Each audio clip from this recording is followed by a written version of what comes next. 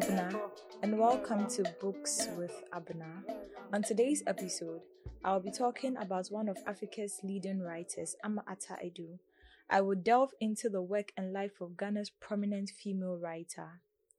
I will start with a short reading from her story, Two Sisters, from the Daughters of Africa, an international anthology of words and writing by women of African descent, edited by Margaret Busby, published by Pantheon Books in 1992. The short story was first recorded as a short radio play by the Transcription Centre, London. It can also be found in No Sweetness Here and Other Stories, published in 1970. As she shakes out the typewriter cloak and covers the machine with it, the thought of the bus she has to hurry to catch goes through her like pain. It is her luck, she thinks. Everything is just her luck. Why? If she had one of those graduates for a boyfriend, wouldn't he come and take her home every evening? And she knows that a girl does not herself have to be a graduate to get one of those boys. Certainly, Joe is dying to do exactly that with his taxi. And he is handsome as anything and a good man. But besides, there are cars and there are cars. As for the possibility of the other actually coming to fetch her, oh well, she has to admit it will take some time before she can bring herself to make demands of that sort on him. She has also to admit that the temptation is extremely strong. Would it really be so dangerously indiscreet? Doesn't one government car look like another? The hugeness of it, its shaded glass, the uniformed chauffeur. She can already see herself stepping out to greet the dead with envy glances of the other girls. To begin with, she would insist on a little discretion. The driver can drop her under the neem trees in the morning and pick her up from there in the evening. Anyway, she would have to wait a little while for that. And it is all her luck. There are other ways, surely. One of these, for some reason, she has sworn to have nothing of. Her boss has a car and does not look bad. In fact, the man is all right. But she keeps telling herself that she does not fancy having some old and dried out housewife walking into the office one afternoon to tear out her hair and make a row. So for the meantime, I'm just going to continue to be the municipal bus with its grimy seats, its common passengers, and impudent conductors. Jesus! She doesn't wish herself dead or anything as stupidly final as that. Oh no. She just wishes she could sleep deep and only wake up in the morning of her glory. The new pair of black shoes are more realistic than their owner though. As she walks down the corridor, they sing, "Count, mercy, count your blessings. Count, mercy, count your blessings. Count, count, count your blessings." Internationally recognized literary figure, Professor Ata Aidoo is known for her plays, poems, short stories, and essays. At age 15, she found her love for storytelling and started seriously writing in her early 20s. In 1965, Aidoo published her first play, The Dilemma of a Ghost. The play tells the story of a Ghanaian graduate who travels to study in America. On his return home, he comes with a black American wife. His wife finds a sophisticated culture whose ways she doesn't understand and whose members she's continually offending. The play was first performed on 12 March 1964 at the University of Ghana and later published in 1965. In 2007, The Dilemma of a Ghost was performed as part of the cultural event to mark Ghana's 50th independence celebration. It has also been performed in London at the African Centre in commemoration of the abolition of slave trade. Our Sister Killjoy is Aidoo's first novel. It was written in 1966 and published a decade later, 1977. The book tells the story of Sisi, a young African woman who travels to Germany and England to further her education.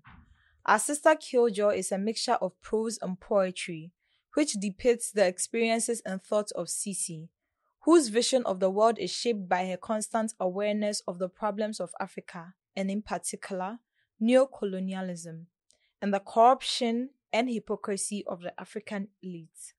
The novel won her a fellowship at the Stanford University in California. In 1970, after Aidoo returned from California to teach at the Cape Coast, she published two of her works, a collection of her first short story titled No Sweetness Here, and her second play called Anoa. The stories in No Sweetness Here is an unflinching yet sensitive portrayal of the Ghanaian society.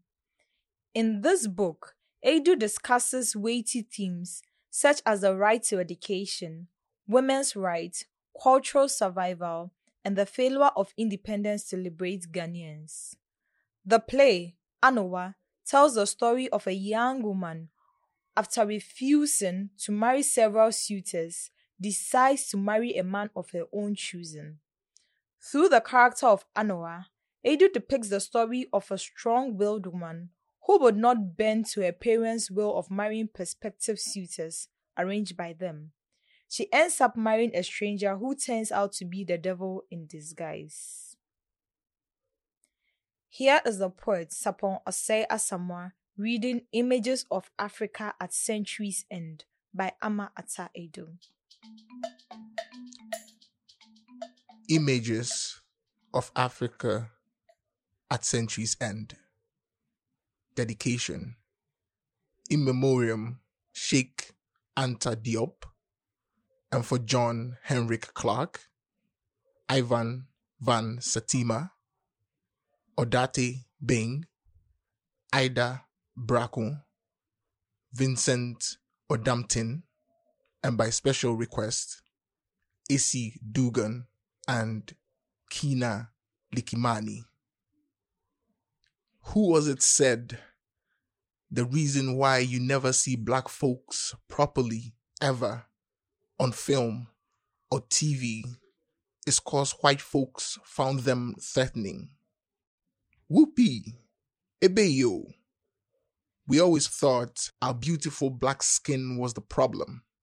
So Ifia and Ola, Eileen, Lola, and Tapu bleached and blotted their skins ugly to please our masters and our master's servants. Now don't come telling me flat noses, thick lips, and small ears must disappear to put the world at ease. That must explain why the Princess Nefertiti and the youthful King Tut were dragged to Michael Jackson's beauty doctor long before young Michael was born. And also, why the Sphinx who looked like great ancestor King Khafra is being redone. We should have known we were in trouble the day we heard a Corsican general traveled to Giza by way of Paris and a crown to shoot the Sphinx's nose off for not at all looking like his. Enfin, hélas, mon Dieu, ebusiafo, for years the Sphinx stood massive, eternal, riddled with wisdom and all very thick-lipped, very flat-nosed. We never saw him photographed head-on, but in the year 2020, the new Sphinx will be unveiled, full visage on view, straight nose raised, thin lip tight, and even maybe blue-eyed.